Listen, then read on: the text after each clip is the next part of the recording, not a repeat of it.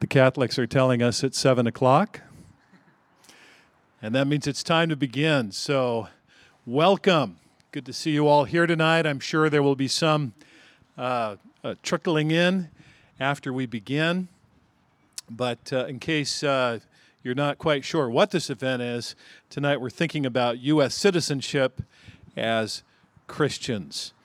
Wisdom, as we've been learning on Sunday morning, involves thinking about God's Word in relationship to all of life. So the question is, how do we think about God's Word in relationship to our U.S. citizenship? Well, tonight we have asked three men in our church who work at the intersection of citizenship and Christianity to discuss that matter.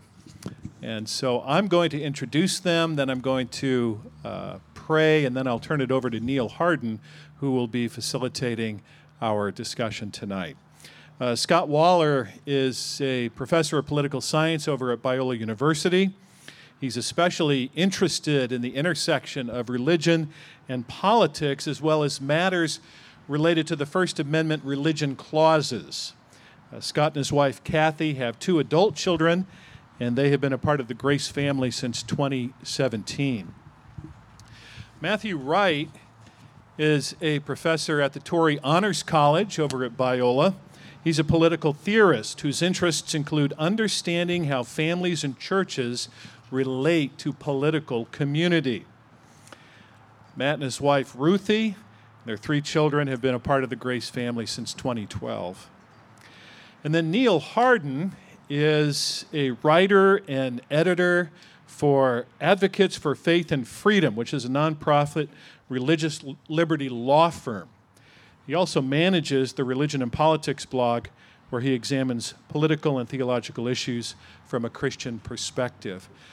Neil, by profession, is actually a metallurgical engineer, but after 5 years in the industry, he went and got a graduate degree in theology and has been pursuing the things that I just mentioned. And he's been a part of the Grace family since 2016. My name's Randy Gruendijk. I'm an elder here at Grace. My responsibilities are now done, other than praying, and then I'll hand it over to Neil. One thing I'll mention, though, there'll be a time near the end of the evening for question and answers. Kenny's going to move the microphone standard out here to the center. You're welcome to come up and speak into the mic, but if you'd refrain from taking hold of the standard or removing the mic from the stand, that would be appreciated. Well, let me pray. Father, we thank you for tonight and your Spirit who superintends over meetings like this. We ask that he would help us as we think through these things, and especially bless these men as they discuss U.S. citizenship and Christianity. We're grateful that we can meet here, that we can meet freely as we do and speak of these things in the out of doors. What a beautiful blessing that is. So again, we pray your kindness on the evening, and we ask it in Christ's name. Amen. Neil. Well, good evening, everyone. Like Randy mentioned, I'm Neil Harden. So I just want to provide a bit of context for what we'll be going through tonight. Christians can land all over the political spectrum. So the goal of tonight is really to provide, what are the major worldview ideas that go into shaping how we look at politics, how we engage in government as Christians, how we look at all these ideas. So first topic I want to dive into is, what is politics? We hear this word all the time. We talk about politics in the context of the workplace, politics in education, politics in government.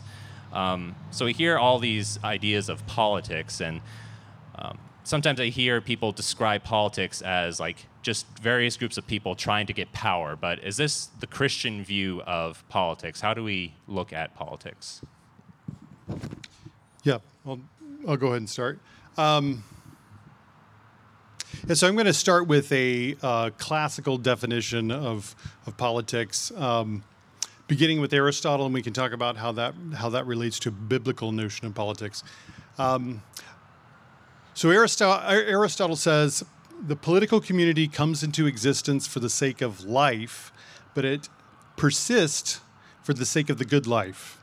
And what he means by that is that as we move beyond the immediate associations of family, of immediate economic associations of friends and extended family, that there are material needs that naturally draw us beyond our immediate associations. So we have needs for reliable defense. We have needs for utilities, a stable economic system, and so forth. These are the things that draw people beyond their immediate communities to form larger communities. But in that extension of community, he says there's something fundamental about who we are as social beings, that we don't just want to live, we don't just want to survive, to find a life that is sufficient. Rather, when we engage with our fellow human beings, we begin to ask questions about justice, about the way that the community should be ordered, and when you ask questions about justice, you begin to think about, well, what is the good? What human goods will inform the way that we think about justice, and what's due to each person who brings a claim of justice, so that fundamentally who we are as human beings, we desire to order our lives in a just way in community. And it's that dimension of human sociability. Aristotle says this is the thing that makes a political community what it is, and transcend a mere economic or an economic association or something that's oriented to simply meeting material needs. Also essential to that is the idea of human rationality in argument, engaging one another in debate. There's a Dominican political theorist, Thomas Gilby, who said civilization is formed when men are locked in rational argument, locked in debate. And that is the fundamental idea of what it is that makes a community rise to the level of a political association.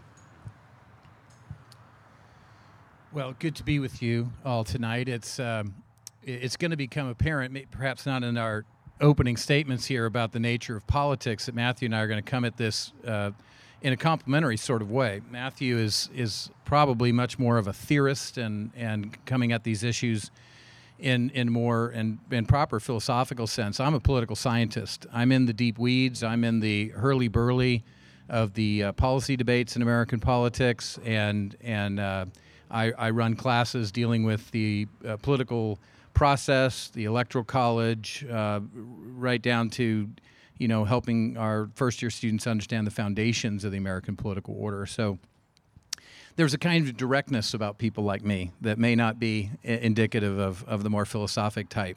And that can take people aback. I know in my setting sometimes when we see the next level of people who follow American politics, there's a kind of abruptness and straightforwardness that can be sometimes shocking and for many off-putting. So we will try to modulate myself tonight in that regard. But I would largely address, Neil, that first question in the same kind of way. There's two contending understandings of politics, and I think particularly for Christians, the more modern sense of politics is pretty off-putting. Harold Laswell, a famous political scientist of the 20th century, argued that politics was simply about who gets what, when, and how. That it was simply a power or resource allocation, and it invites us to consider a kind of necessary conflictual environment, and doesn't really necessarily speak to Christian virtue in this regard. And so politics and the Christian faith and the Christian worldview seem quite antithetical if Harold Laswell was right about politics. But I would agree with Matthew that a more classic understanding of an Aristotelian understanding of politics marries very much better, I think, with a biblical sense of things. And that is what I'd maybe make a comment about. If Aristotle says that the question of politics is how we ought to order our lives together, that the oughtness of that question implies that there's normativity, that there's better and worse ways of getting at things. And it engenders, at the beginning of our evening, a question that I think would be worth posing to you. Do you really believe that Christianity offers things about human flourishing, not only in terms of the life hereafter, in terms of eternal life, but the life here and now? I get often opportunities to speak to these issues in Christian settings, and I think that's a good way for us to start our evening, is pondering the question as we work through these issues of whether we hold a view of Christianity to be something that might inform that normative political question. Yeah, so we have a basic understanding of what politics is generally. So how does the Christian worldview, like you said, map onto these ideas of politics? What does the Bible say about government and God's role in government?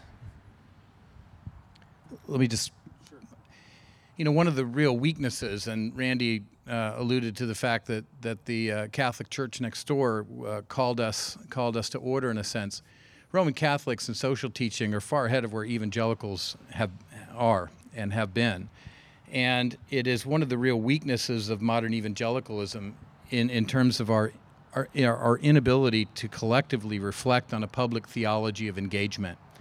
Oftentimes evangelicals are rightly critiqued that our attention span in politics lasts just about up until the next election, and then we lose attention to the political enterprise.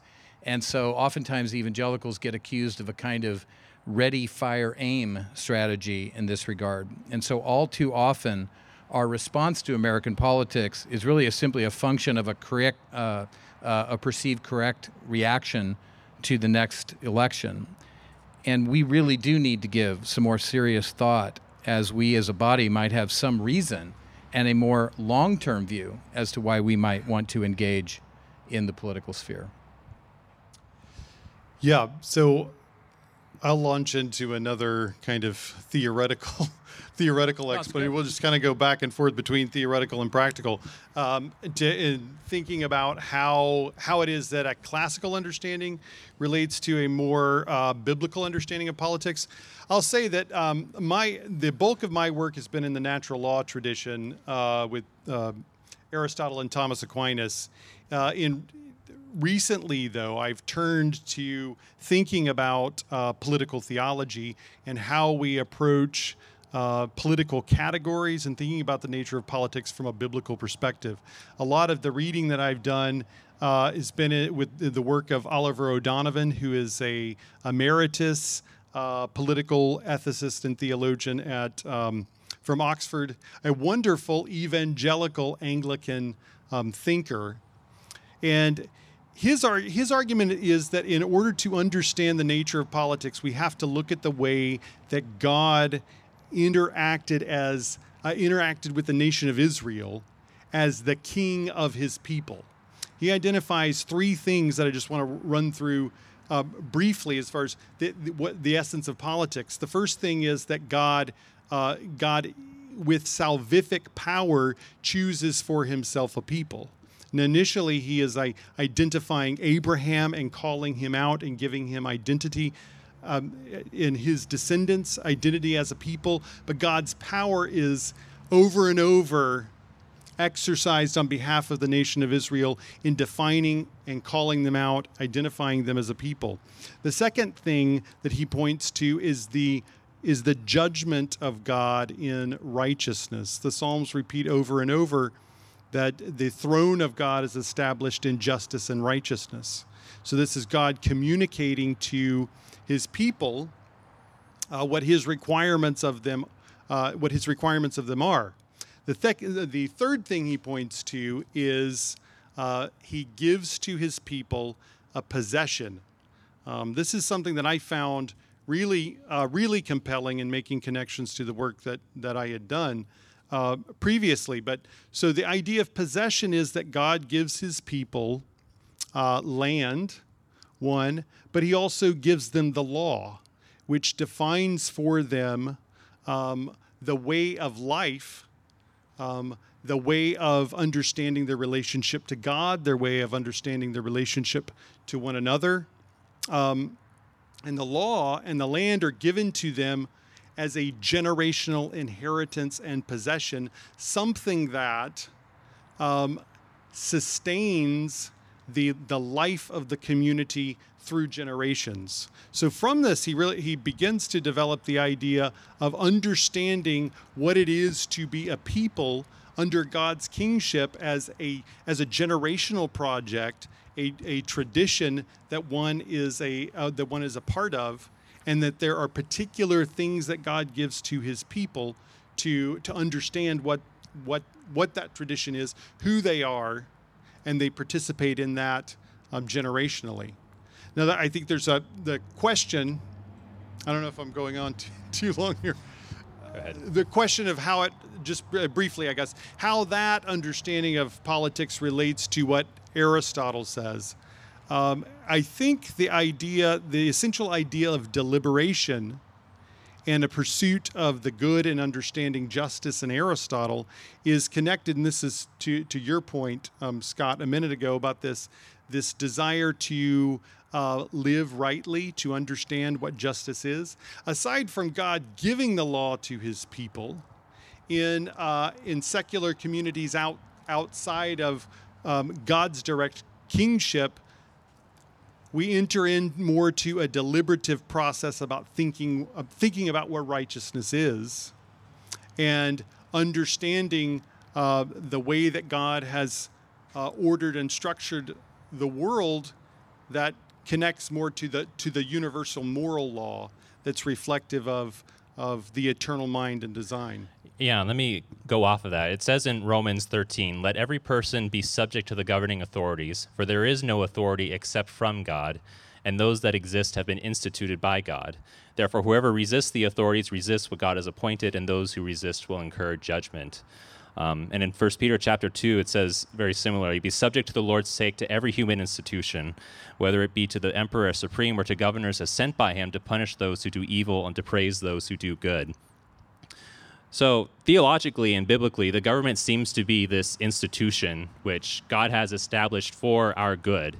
Throughout Romans 13 and 1 Peter 2, it uses a lot of moral language about how the government is there for our good. The government is there to praise good and to punish evil, to establish kind of a law and order and justice in society.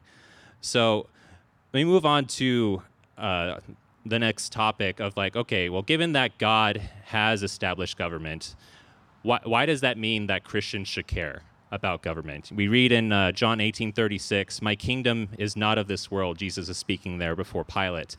And likewise, Paul wrote in Philippians 3:20, "Our citizenship is in heaven, and from it we await a Savior, the Lord Jesus Christ." And even though the words kingdom and citizenship are both political terms, they seem to be pointing us to some reality beyond this earth. So, yeah, all that being said, why should Christians care about the politics of this earth? Well, look, those passages that you read, Neil, I think are important for us to reflect upon. Do we see the realm of government and politics as purely a worldly endeavor? Do we see it as something that shouldn't soil us as a body of Christ? Or do we see and have strong theological understanding and belief that government is a God-ordained instrument for order, and believers, do we possess unique things to offer that kind of political order to our fellow citizens within that political order? Take for one example, the United States of America. This is a political order that values freedom, that we have had a long history that we have recently departed from, of what is called ordered liberty or ordered freedom. And it begs the question, what role would religion play in ordering that freedom and the longevity of the freedoms that we've enjoyed in this country? Is liberty to be understood as properly residing in a kind of secular square? And it's an open question. I think I have some views on this question in terms of what we're seeing in our current political society as to whether a secular public order possesses the necessary resources to maintain liberty.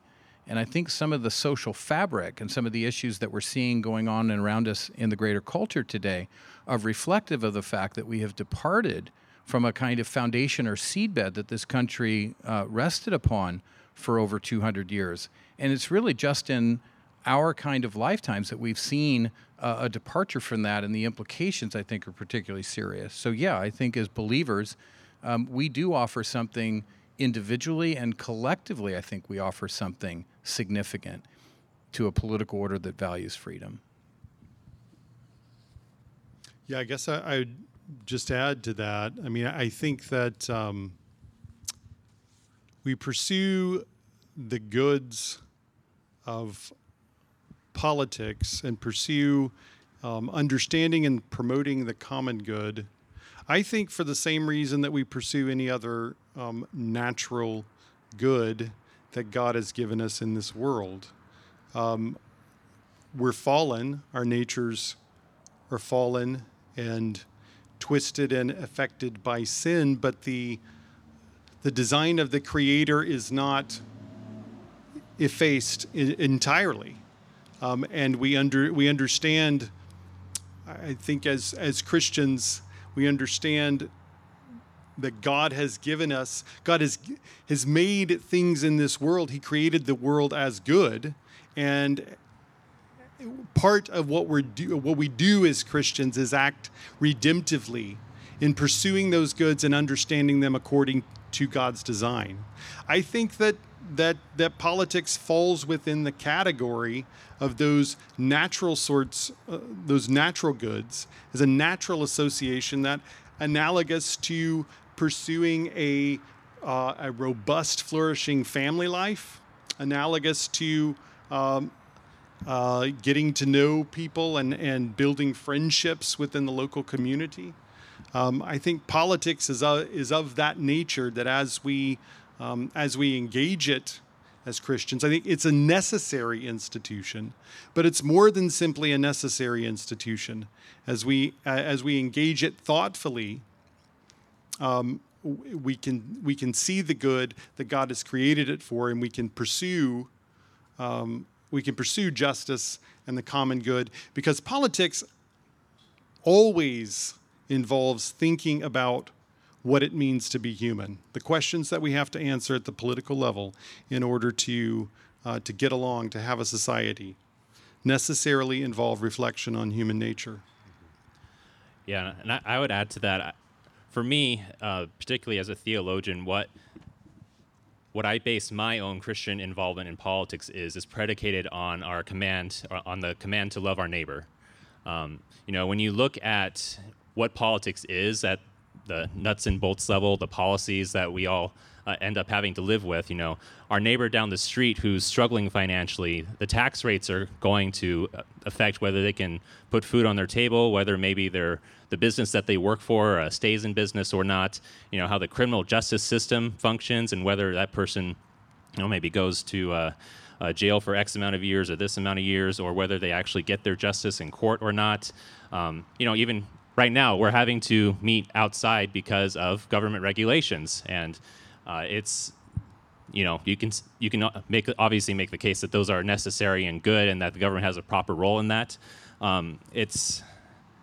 But ultimately, my point in bringing this up is that because we love our neighbor, we ought to care about politics. Because we care about the well-being, because we care about the flourishing of our neighbor, of our family, and even selfishly motivated, even about our own situation. But ultimately, the command to love God and ultimately to love our neighbor is what I personally use as a basis for why we should be engaged in politics. So I think we can make a fairly good case that Christians have some kind of responsibility to being politically engaged, but let's put a little more meat on that. What does that look like in practical terms? Like how do Christians, if we have this responsibility, then how do we steward this well, and how do we engage the political system? Neil, I think we need to have a chastened understanding of politics. I think you hearing from Dr. Wright and I an admonition to you all as believers, and say to you, you have within you and your relationship with Christ the requisite resources to speak into a very important area of our life, and this is the political realm. It certainly has a kind of two-way flow in terms of culture impacting it and it impacting culture. But I think we, on the flip side or the complementary side of this, we need to have a chastened view of politics in terms of what's accomplishable in the political realm. Some thinkers have called this an Augustinian sensibility about politics, referring to the dichotomy that Augustine famously offered us in his City of God, in the two competing loves or affections. Politics is a realm and that we should engage, but we shouldn't expect too much from it. In terms of perfection, politics is the realm of that which is possible, not with the realm of that which is perfect. It is often said that American politics is properly a kind of secular bastion, and that as believers we are to be kept outside the door on this regard. And that's something that fills my day almost on a daily basis, of trying to raise up a new generation of believers who are trained in these kinds of things, who can speak into this and challenge the kind of secular conclusions that we've come to it. Richard John Newhouse, a man that I did my doctoral dissertation on, wrote a book in 1984 that has equal resonance today as it did in 1984. He wrote a book called The Naked Public Square.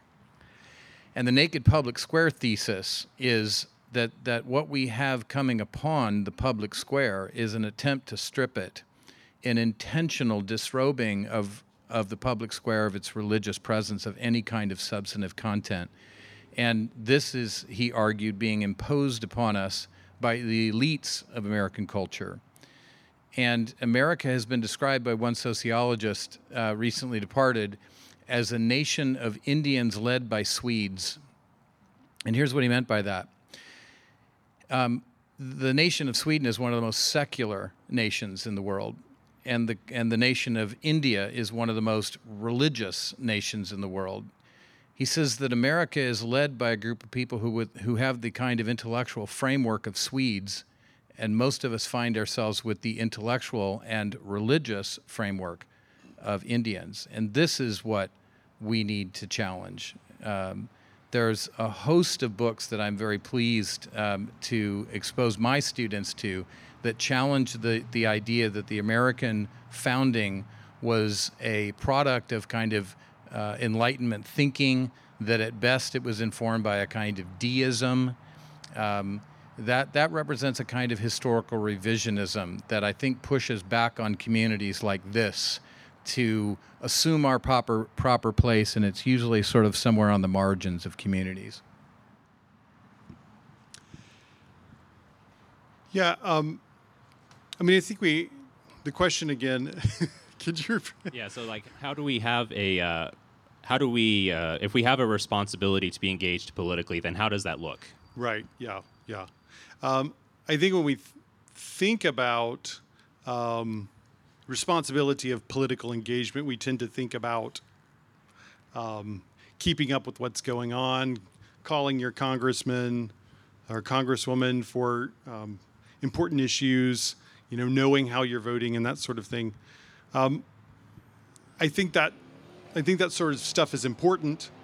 I think at the same time, and this connects to O'Donovan's point about understanding a political community in a generational sense, understanding the community and what it is, who we are as institutions and habits and patterns that have been passed down through generations.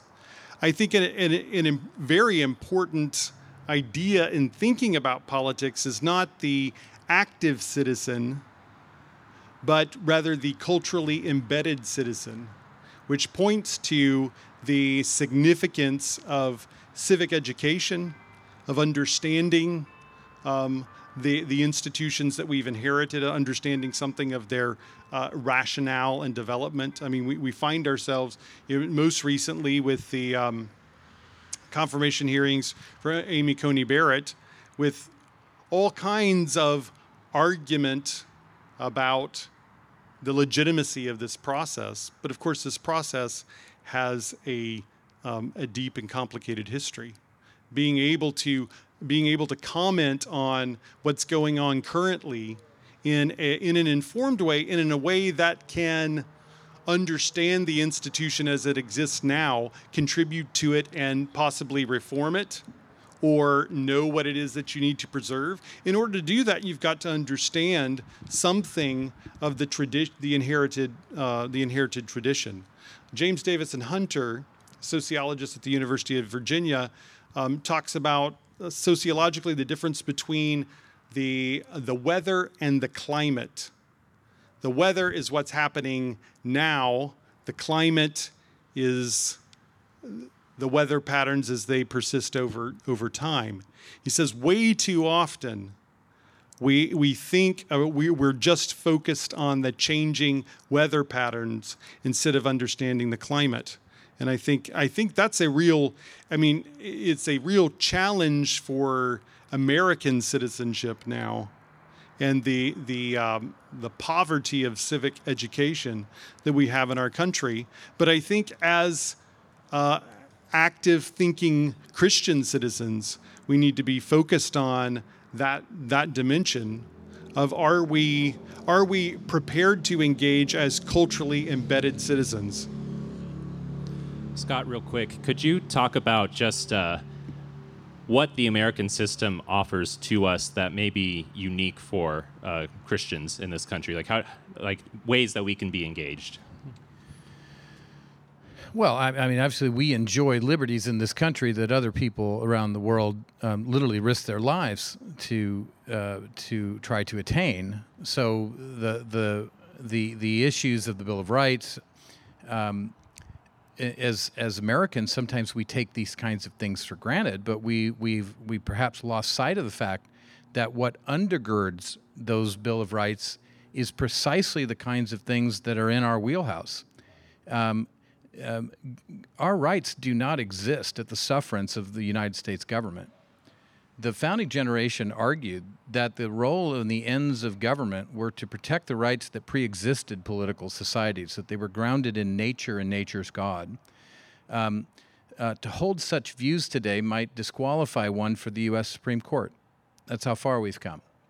As recently as the 1980s, Robert Bork was disqualified in the minds of many notable politicians of even recent sort, for arguing and being bold enough and having the temerity to argue that there was such a thing as a natural law, that there were things that grounded the nature of justice, that grounded the nature of our rights in a political society.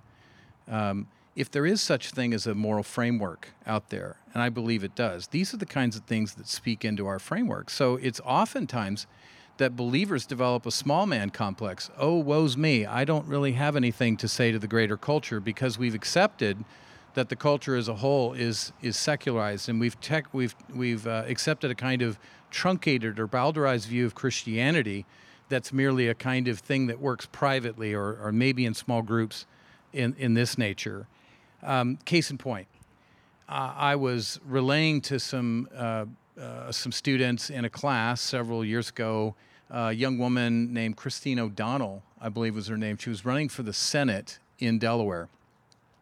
And she gave a public policy address that morning that I heard a report on, and the public policy address happened to be on the issue of abortion, and she grounded her pro-life view on a biblical framework concerning the nature of a human person.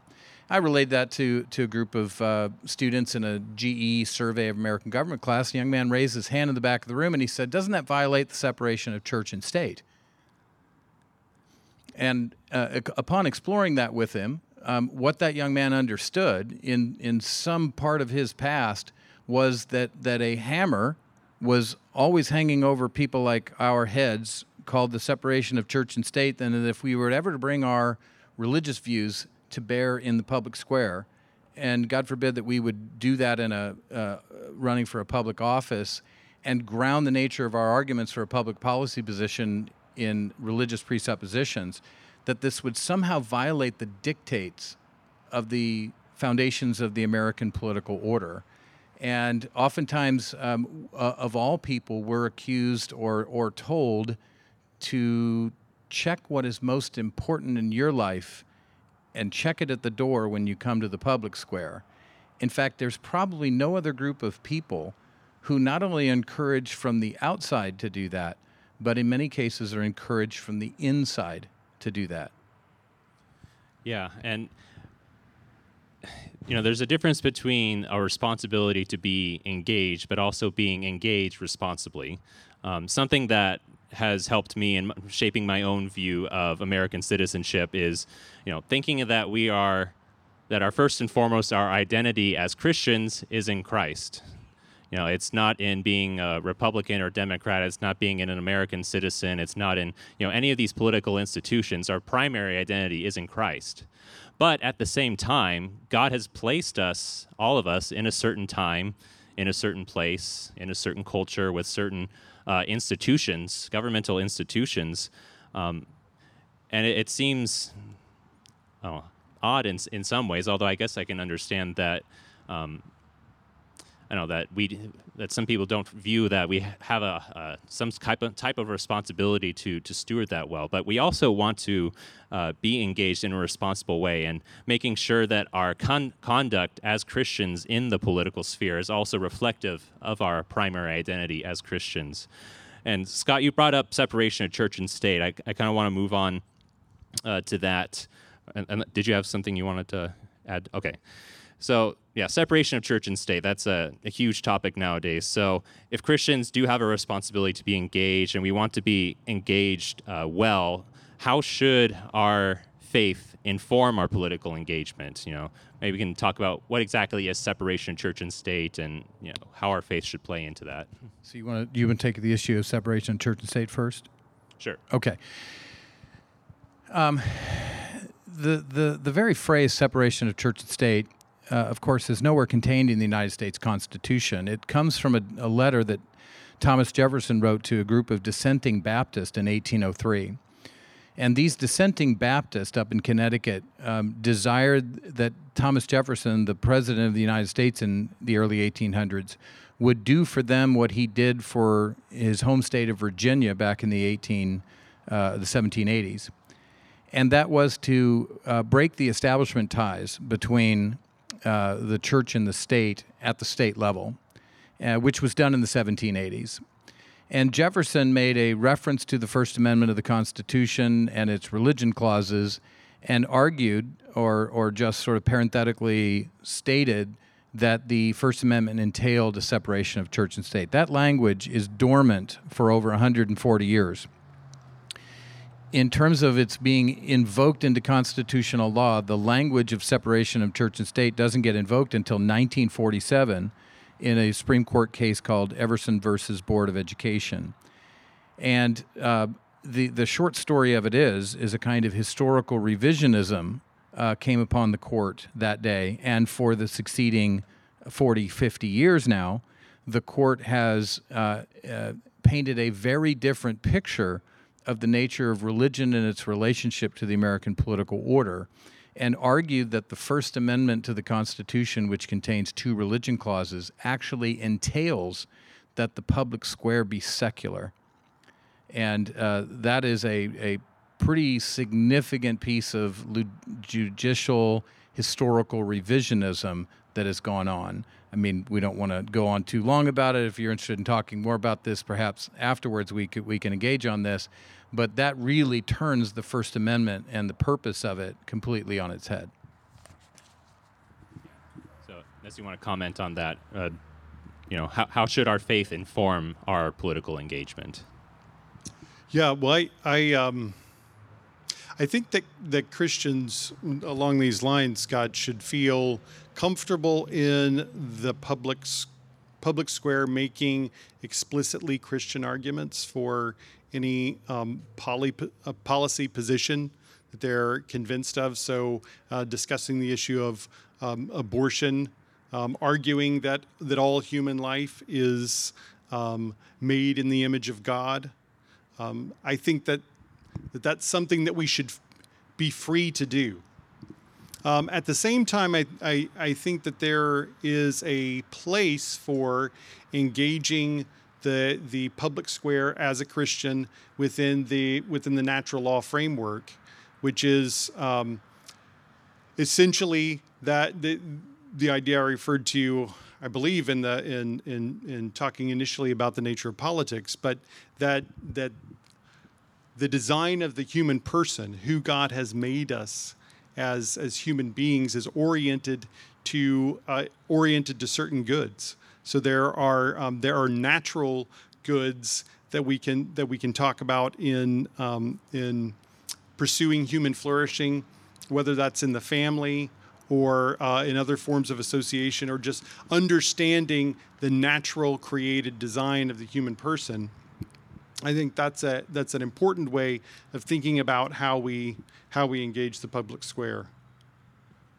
Yeah, and maybe to offer a counter argument or something that maybe you can address. A lot of people will say that by bringing our faith into the public square, we are, quote, imposing our values on others. Like, how should we as Christians respond when that argument is presented to us? It is, and it is supposed to be a kind of hammer that is invoked to cause us to shrink back and say, "Oh, you're right." Some vague understanding of the separation of church and state entails that I keep my religious views to myself, and that I certainly wouldn't, either in a natural law framework or an overtly religious argument, make an argument in the public square. Let's think of an example. If there were three people on this stage tonight who had three very fundamental different worldviews and what animated them, if we were to interview those three people on the stage and find out that really at their core they were motivated by three different things. Perhaps you have a sort of radical feminist whose whole life is governed out of her perceived injustices to women across time and history, and that just absolutely animates her in everything she does, including her politics. And then there might be a gay man on stage whose identity as a gay man animates his life in such a way that he can't but help think about things from that perspective, politics included. And then there's an evangelical Christian on the stage who thinks that her biblical understanding of things should animate not only how she lives out her life, her marriage, how she might raise her children, how she might think about politics. Of all those people on the stage, it seems that there's only a cultural pressure being brought to bear on the latter to not impose. And here's what I think the pushback should be on that. Do we really think Christianity is about truth? Do we really think that Christianity gets at things, as Professor Wright has already intimated? Do we really think that, say, Christianity describes the human person as he or she really is? And if so, that should give us a confidence to not feel like we're imposing. I think that's a word that's sort of used in a pejorative sense to silence. Shouldn't we offer our understanding? In fact, from a spiritual standpoint, I believe we have an enlightened understanding on these issues to offer to people who perhaps in a state of spiritual darkness are in fact in an epistemological state of darkness and need to hear from people like you on these questions. And last thing I would say on this point is that in many cases, our Christian virtues are almost used against us in the public square. That in some way, that if we were to make arguments from our religious perspective, either overtly or, as Matthew suggested, maybe through a natural law framework, that in some way we're not being civil. And so oftentimes in the name of civility, we will withdraw. And that Christianity for us might become not so much about truth as it is about a kind of sentiment. If civility ever replaces truth in Christianity, and civility ever becomes acquainted in ideas with just mere sentiment, then I think we're not in a good position to argue in the public square.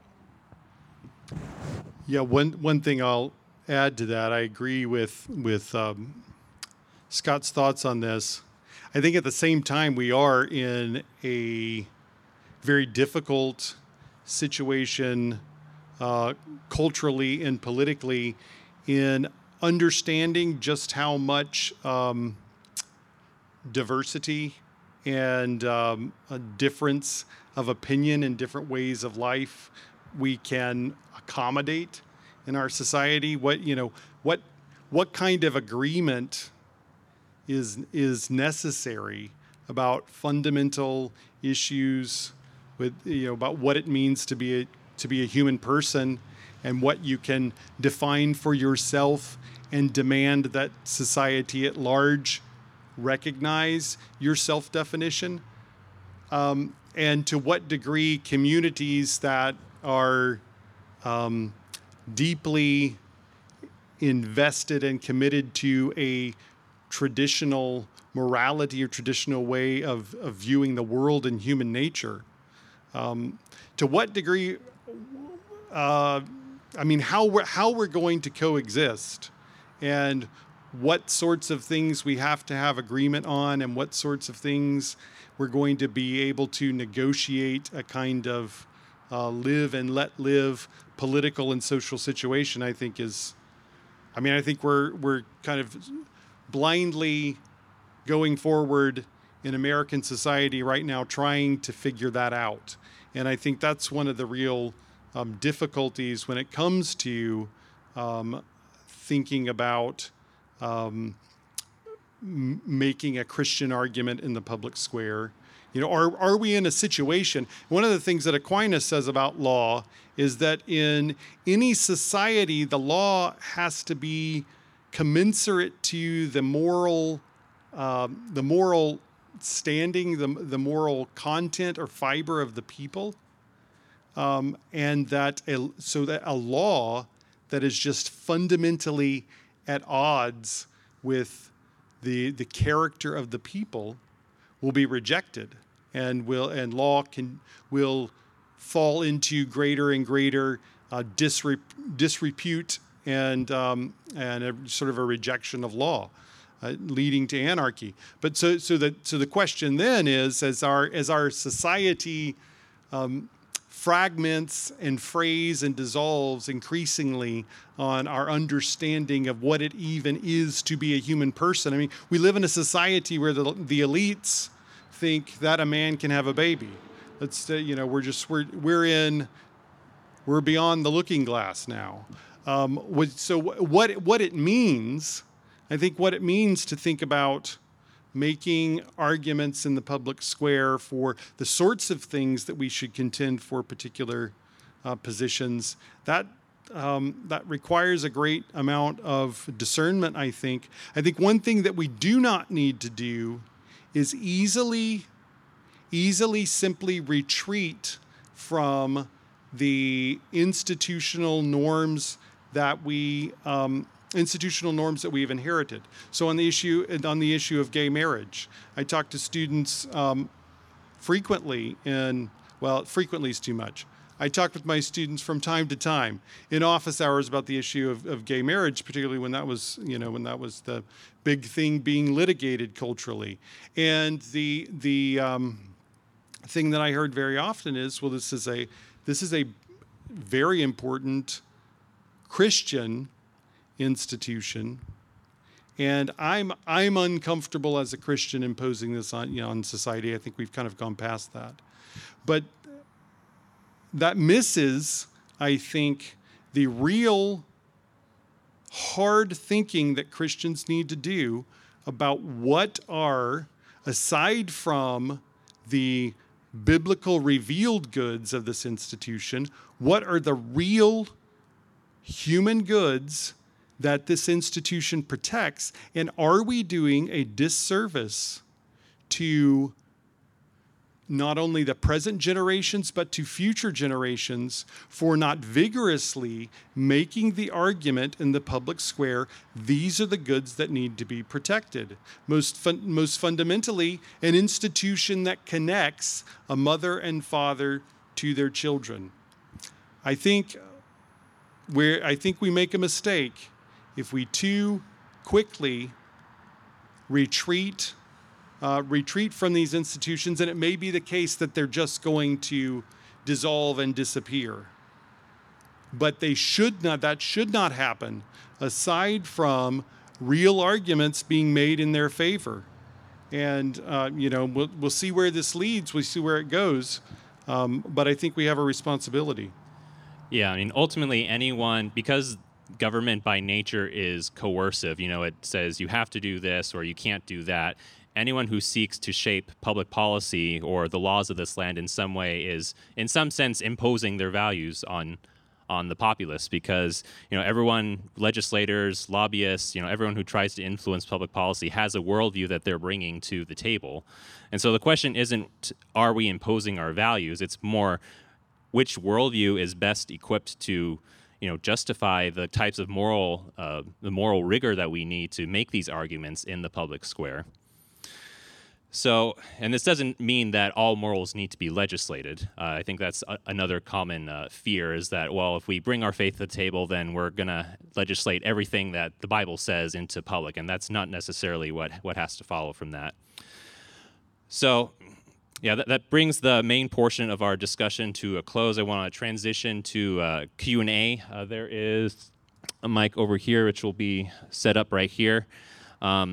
Just a couple of brief comments about that. Make sure not to touch the mic just for COVID reasons. And then also, I say this kind of tongue-in-cheek, but it's a Q&A, not MQ&A. It's not a monologue, question and answer. So try and keep your questions brief. And then while people are coming up, I'll just start off with the first question. And I'm sure a lot of question on people's minds right now is, voting. We have an election coming up here in a few weeks, and we have probably what looks like two less than ideal candidates in a lot of ways. They are, and really the moral battle or the moral dilemma that we kind of face is, character versus policy. That's kind of what I hear over and over again. Do we vote for someone with less than ideal character but good policy, or the opposite, which is kind of usually how the argument goes. So what kinds of values or what kinds of thought processes do you use when you go into the voting booth when making that decision?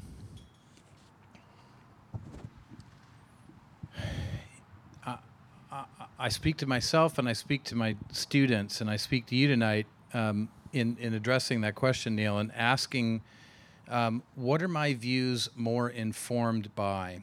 Are they informed by a rigorous understanding of biblical principles, or am I more informed by a kind of succumbing to cultural currents? To push back today against the cultural currents in many of these issues is hard.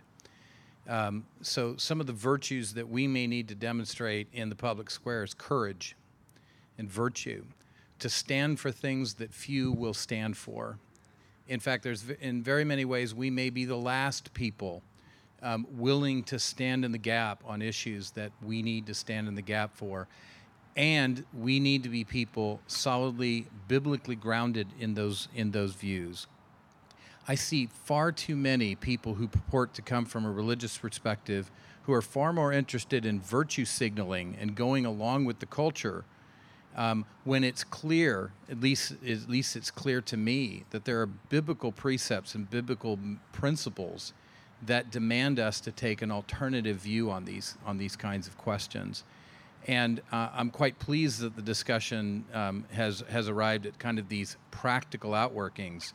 And I sort of mentally rub my hands together in glee for that, because we can't forget that politics is not just talking about things, but as you said, Neil, somebody's version of the right way to go is going to find the force of legislation, and law is coercive. And we, at the very least, as citizens of this country, have the right to weigh in that regard. And I'm trying to say to you tonight, we should weigh in with our shoulders held back, that there should be a confidence that as the early church saw Jesus as the very center of wisdom and knowledge, that we can approach all of our aspects of the life, politics included, as people who are acquainted and have an experiential knowledge of Him, who is the very center of wisdom and knowledge. That causes my shoulders to go back and my head be held high. And though I may see a political candidate that I support defeated, it doesn't dissuade me from holding to biblical principles as they might inform my public policy positions. Yeah, I mean, the character versus policy issue in recent years has been a particularly tough one. So, I have. I think I've intended to gravitate towards an emphasis on policy and looking at the people in the administration. On the presidential level, the people in the administration. Also thinking about preservation of institutions. As far as voting in a presidential election, it's the only way that we really have access to the affecting institutionally the Supreme Court, as is well known. I think stuff like that weighs in really significantly when actually I think it weighs very significantly at any time, but particularly when as far as the character that you're looking at, it's not good on either side. Can I just add one last thing real quick? It needs to be emphasized that elections are blunt instruments. They're hammers, they're sledgehammers, they're not scalpels. That policy directions, particularly, it seems that the 2020 presidential election and maybe on down ticket, down ballot elections may have this effect as well. But there's going to be a significant difference in public policy direction. And I'm not sure what policy direction you all would support, but I think I can confidently say that the direction of a second Trump administration would be markedly different than a Biden-Harris administration, and vice versa. So I would encourage you to look at American elections when we consider policy versus character in light of the fact that elections are blunt instruments, not fine instruments.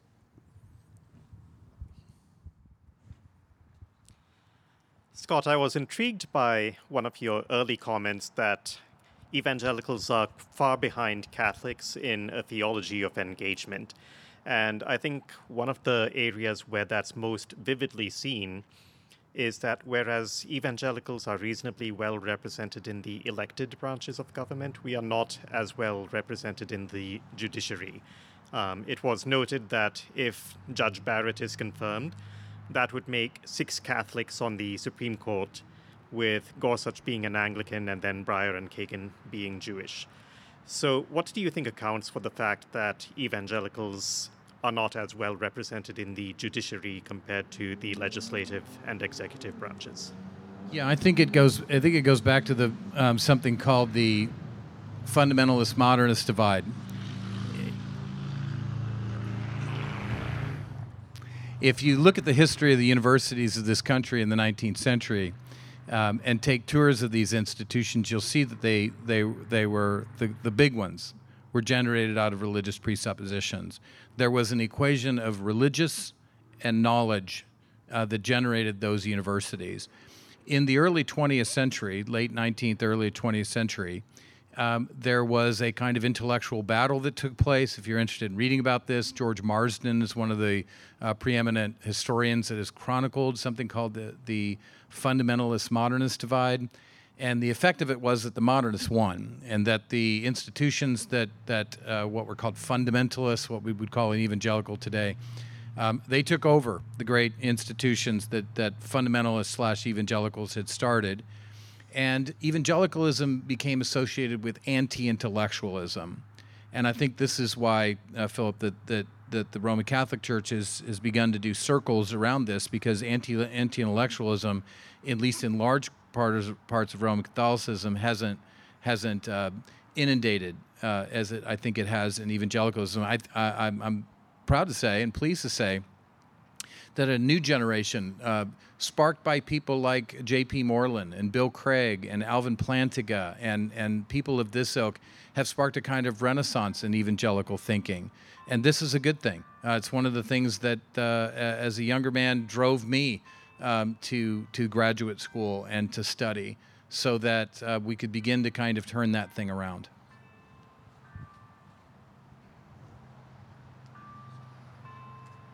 You mentioned in early on that loving your neighbor was one of the motives for politics. And in my experience, loving a person requires, or people, requires a knowledge of the truth about the situation they're in, at the present situation, and also a knowledge of the good that they should be in, that they're not in.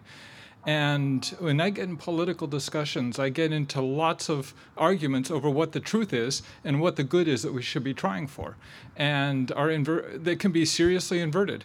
You know, you talk about racism, for example, in this culture, and the question of, is a particular event motivated by racism or not? And that's necessary. I mean, you can't talk about fixing racism until you know whether it's racist or not that you just saw.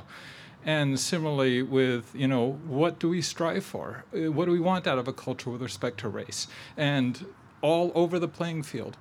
So how do we even engage in loving the neighbor constructively, you know, when we can't agree on what is, especially with fake news, or we can't agree what should be?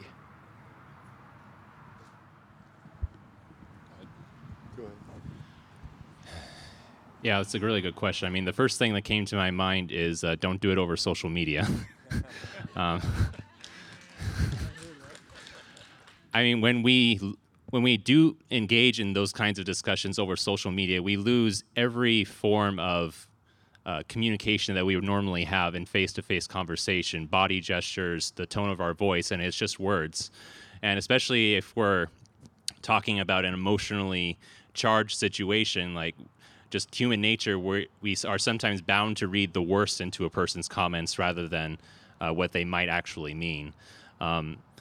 So, yeah, I mean, part of our duties as Christians is to make arguments and to make arguments well. That's something that I don't know. It kind of goes back to the anti-intellectualism that you were talking about. That we don't have this like rich, long tradition that the Catholics have of like how to make these kinds of arguments grounded in biblical truth. And, you know, frankly, we just aren't very knowledgeable about these types of things. You know, why does the Bible inform our consciences in this way? And so, it's just we need to be more rigorous in our study of God's Word. We need to, you know, I'm glad we're going through the book of Proverbs right now on Sunday morning. You know, we need to seek the wisdom of God in hopes that we can have these discussions and, you know, make good arguments. And, you know, hopefully it won't devolve into, you know, a lot of the stuff that we see on social media and publicly nowadays where it's just a rancor.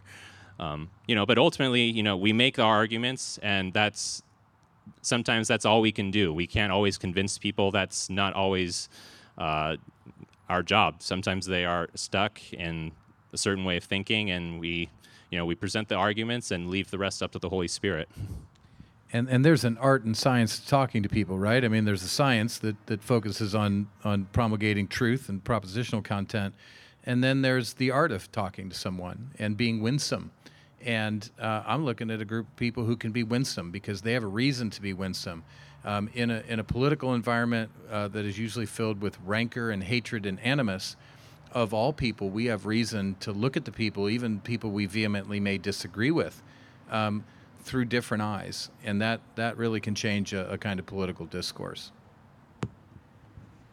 Yeah, I was just going to say, I think aside from people having already cultivated the habit and practice of engaging with people of very different viewpoints and learning to talk that through. I think aside from that, it does take time in building relationships and I guess cultivating a kind of confidence in the other person's goodwill that enables you to engage seriously ways that they are just way beyond anything that you would take to be reasonable. We had this last year living up in New Jersey, a landlady who's a wonderful woman that we really enjoyed getting to know, but it became pretty obvious early on that as far as her political views, you know, we were just on opposite sides of the spectrum.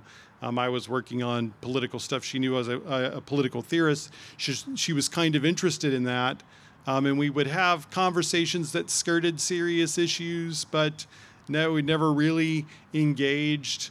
But, we would invite her for dinner and got to know her over the course of the year. It was very interesting to me that on the last day that we were there, we were literally loading up the U-Haul to drive away.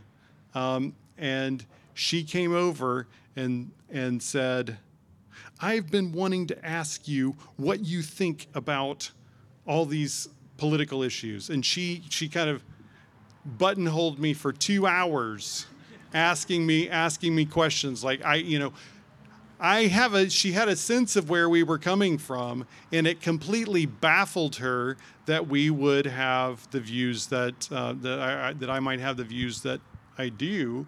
But the relationship that we developed really impelled her to find out why we thought Ruthie and I think the way we do. And therein lies something really powerful, and it sounds opposite of what I think we've been saying on this stage tonight in terms of being confident and expressing your involving yourself in the public square.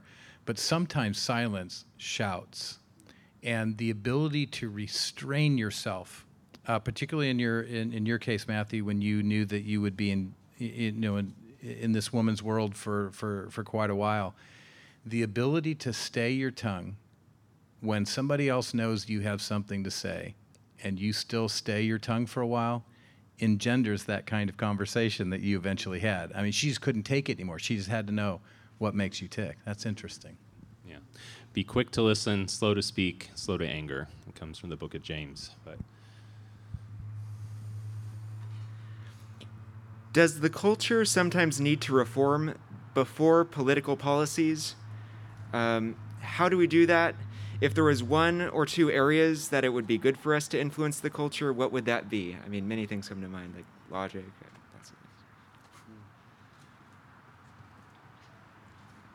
Well, it's been said that politics is downstream from culture, and I think there's a lot of truth to that. The things that we see going on in the political sphere oftentimes are a function of what's going on upstream in culture. And most notably, what is informative culture is what it takes to be its binding truth. And for 200 and something years, what was seen as a kind of binding foundational truth was something of a Judeo-Christian mindset, as it informed a host of different things in the largely the social fabric in the United States. If there was one thing, and this sounds self-serving for a couple educators to say, that in terms of how we as believers can impact, it's in our youth and education, either formally or in some way informally, being able to involve ourselves in educating young, fertile minds. What you're seeing occurring in the streets of the United States today in some very notable places really reflects the fact that the university campus is now come to the culture. And we're all on campus now, said Andrew Sullivan.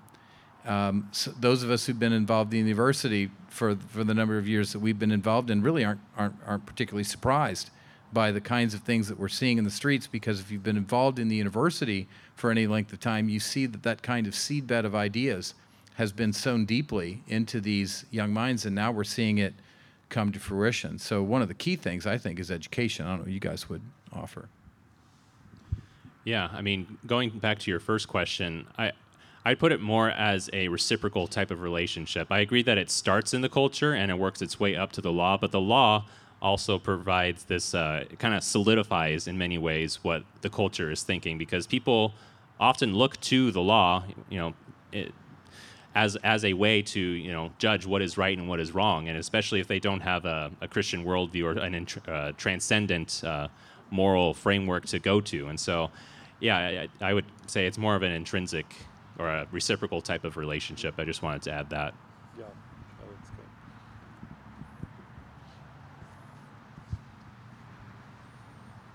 that's good. So one of you talked about how Christians should be willing to engage in politics with specifically Christian arguments. And I feel like it can be hard because we also talk about how Christians can be both Democrats and Republicans. And I think it can give this impression of church dissension.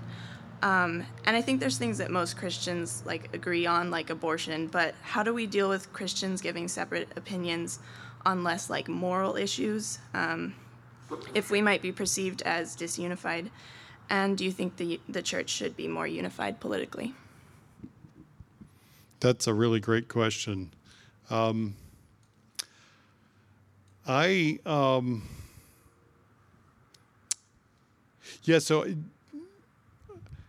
to your point about, so what I was saying is I think that absolutely Christians should feel free to make the case for any political policy position from a Christian worldview and be straightforward about that.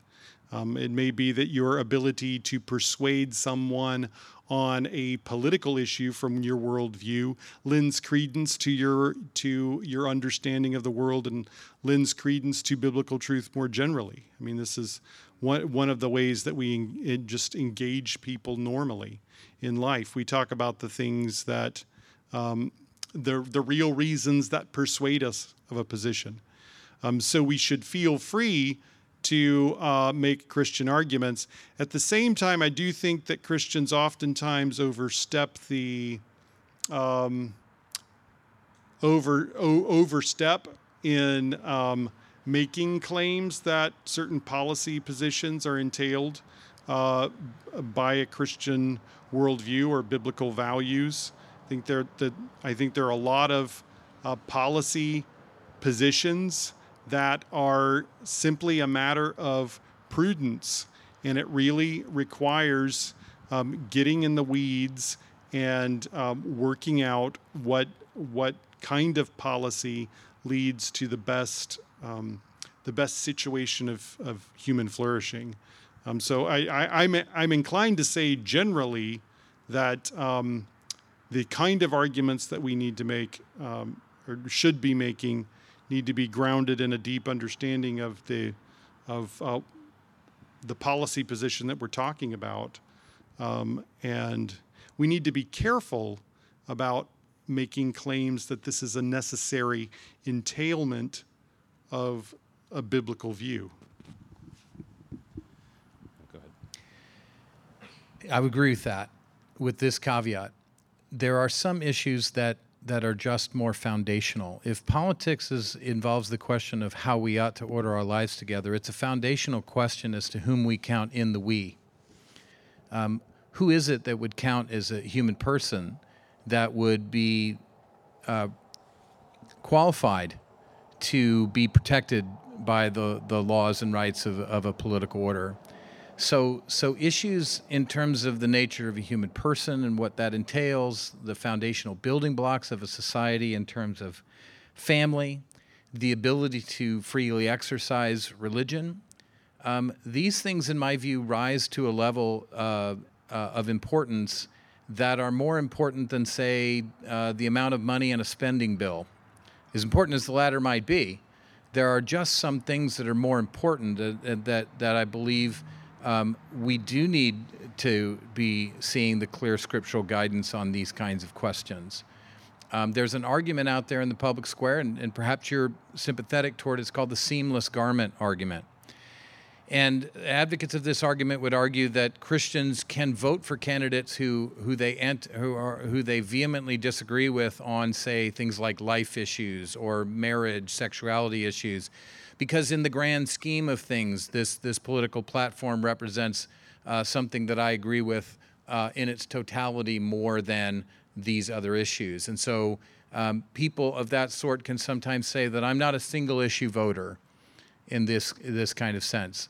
I just sort of throw out rhetorically for you to consider whether there may be issues that are of such scope and of such severity that they rise to the level that if a candidate supports something like that it really begs the question of whether we can give that person our allegiance. The example I always give is, could you have voted for John C. Breckinridge in 1860?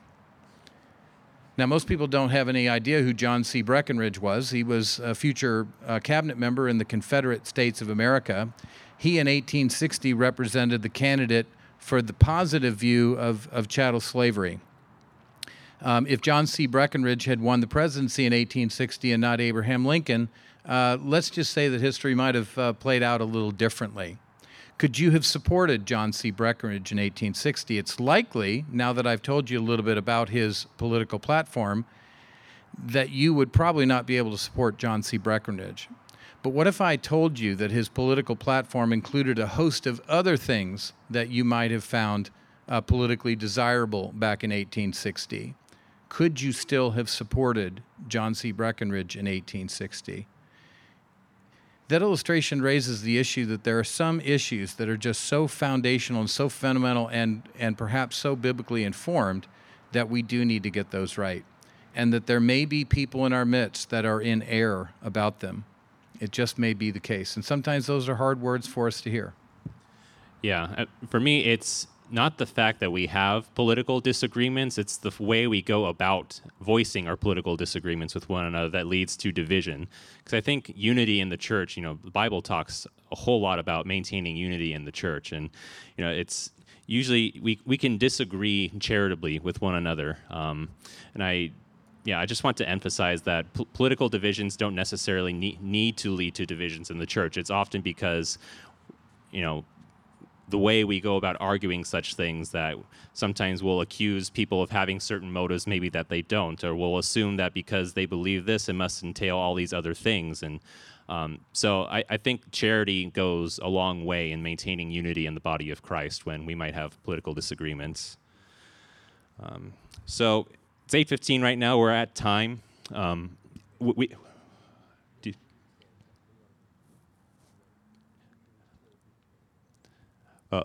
I'll just say, if you need to leave, feel free to leave. We won't be disrespected or anything, but we'll continue to at least honor the two people who were standing there.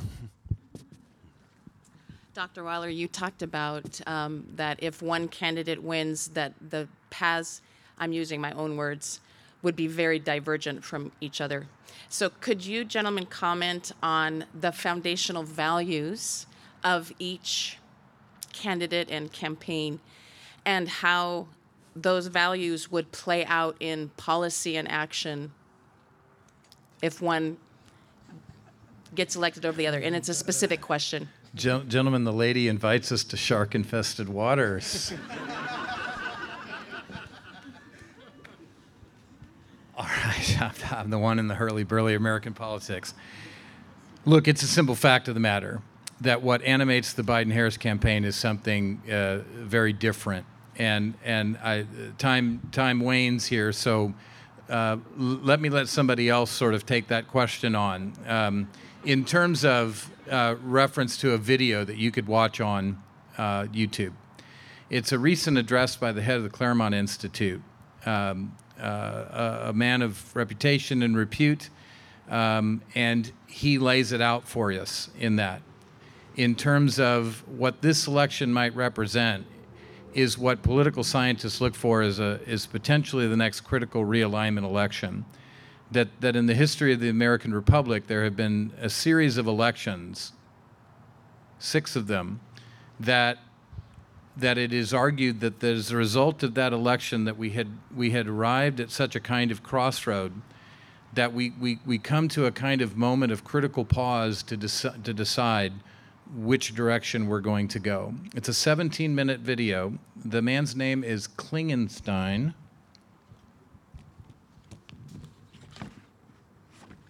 Tom Klingenstein. He is I believe, the head of the Claremont Institute up here in the Inland Empire. There's a 17-minute video called Trump 2020. A man versus a movement. Now, I'll be honest with you. At the end of the day, he says we need to hold our nose and vote for Donald Trump. And you may agree or disagree with his conclusion, but I think he's exactly spot on in terms of this cultural and political crossroads that he puts his finger on that we're around. So that's my chicken way around Andy's question. Yeah, I would just add that we were talking a little bit about this before, that when we were at Reagan versus Carter, or like at Bush versus Clinton, or even Gore versus Bush, the differences between the two parties have been growing further and further and further apart as our society has become more polarized.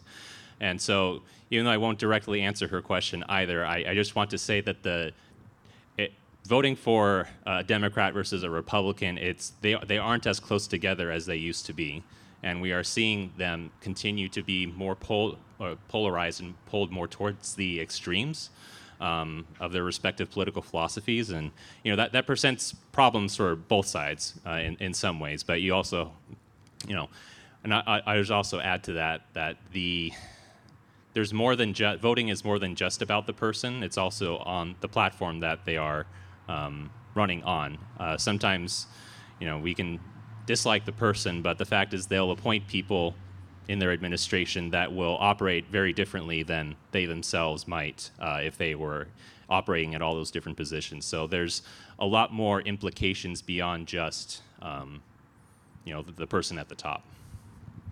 Biola has an event coming up I think this coming Wednesday with David French, who is an evangelical political commentator and lawyer. He is stridently anti-Trump, a never Trumper. So if you want an evangelical perspective that, is never Trump, then that would be a good thing to watch. It's going to be live streamed. Yeah, there's a recent debate between him, David French, and Eric Metaxas. And if you kind of want both extremes of that argument, then I'd suggest you go on YouTube and watch that debate.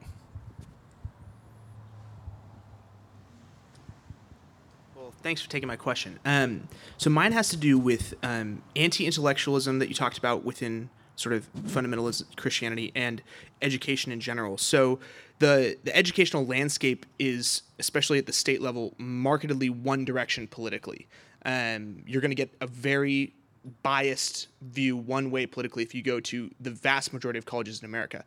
And because most people don't have the economic means potentially to attend private Christian university, I've heard a lot of conservative commentators just say, if you can't afford something like that, just go to a trade school or don't go to college at all, which sounds anti-intellectual, but those very same people will be very intellectual themselves. So if conservative people who want to pursue the intellectual life well, but maybe aren't able to attend a university like Biola, what advice would you give to them?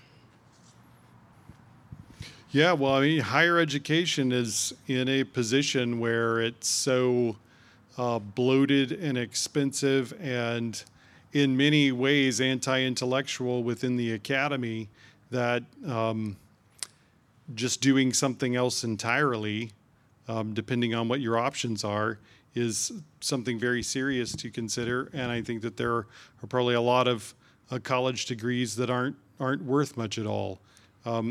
It seems to me that certainly the issue of anti-intellectualism isn't solved by pursuing higher education necessarily, and I think that there will be increasingly more opportunities for people who really want to pursue a liberal education or cultivate the life of the mind.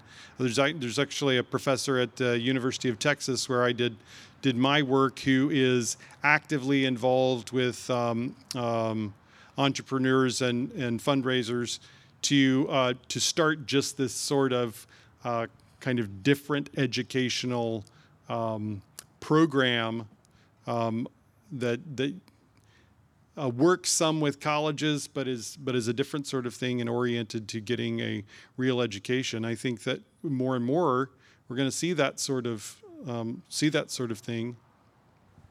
Yeah, Jonathan, this isn't really directly addressed your question. There you are. But it's a symptom of a greater thing. Rod Dreher writes a really interesting book called The Benedict Option, which you might pick up. It's a very readable book.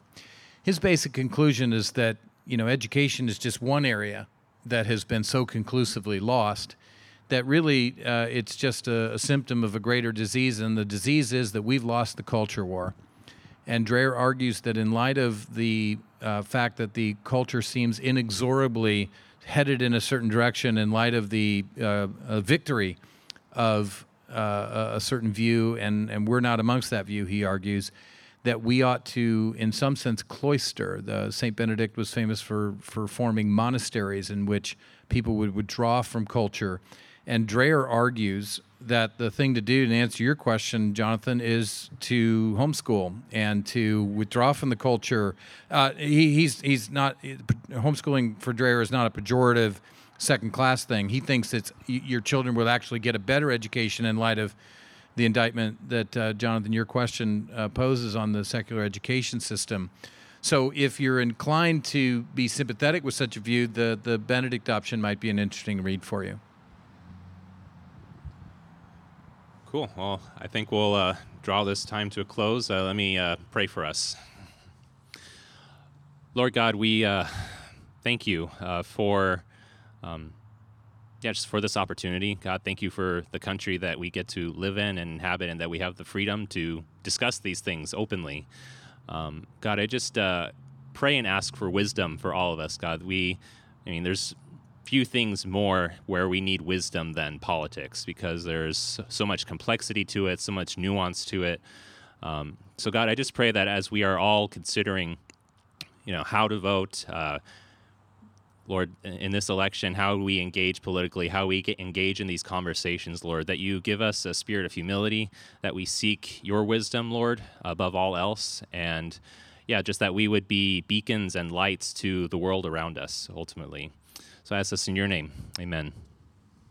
Yeah, and we'll be here for a little bit in case you want to ask more questions.